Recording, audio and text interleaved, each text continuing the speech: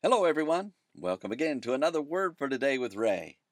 Always such a joy to be able to celebrate God's Word together with you, to learn from Him, to learn about His ways, about Him, He Himself, and His Son Jesus. And so today, as we study, let's go to the Lord in prayer before we begin. Heavenly Father, again, we get to come to you with your Word in our hands. Lord, we're asking you to open our hearts and our minds, our eyes and our ears, that we may receive from you that which your Holy Spirit would guide us into today, the truths that you'd have us to know.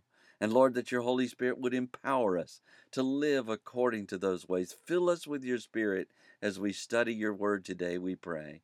In Jesus' name, amen. The title to today's lesson is Live and Walk in the Spirit. It's taken from the book of Galatians, chapter 5, and verse 25. Paul the Apostle has been sharing with the church members in Galatia the difference between the flesh nature and the spirit nature.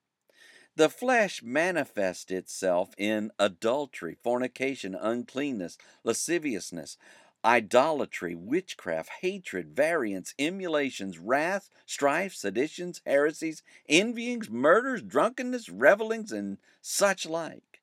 And the fruit of the Spirit is love, joy, peace, long-suffering, gentleness, goodness, faith, meekness, and temperance. In chapter 5 and verse 25 of the book of Galatians, Paul encourages the Galatians to understand where they live and how to walk there. He wrote, "If we live in the Spirit, let us also walk in the Spirit." Paul begins with the word if, which implies there is a choice made. Since there is a possibility of an if, then there is a possibility of an if not. If we live in the Spirit means there is a chance that we may or may not be living in the Spirit and have not made the choice to follow Jesus Christ as our Savior. However, if we have received the free gift of salvation through believing in Jesus Christ's substitutionary sacrifice for our sins, we now live in the Spirit.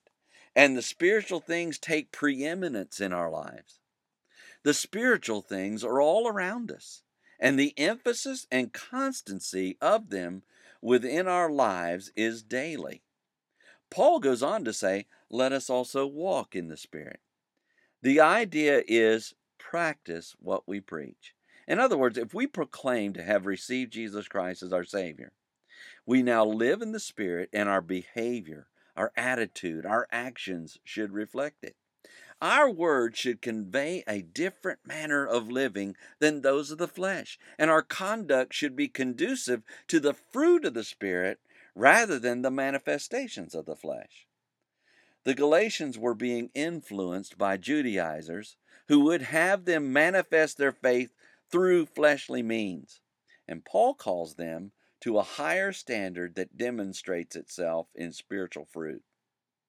As we consider this small and yet powerful verse, have we made the choice to live in the Spirit by accepting Jesus Christ as Savior? If not, today is a great day to begin. And if we have already received God's salvation plan, do we realize we live in the Spirit? If so, does our walk demonstrate a life that is conducted by spiritual things? Perhaps as we ponder these questions, we will take note once again of the importance of walking in the Spirit.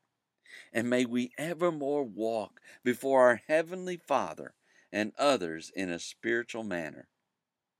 Next time, Paul exhorts us in our manner of living with others. So read ahead and let us join together then. Until tomorrow, there is more. And may the Lord bless you and keep you. May he make his face to shine upon you and be gracious unto you.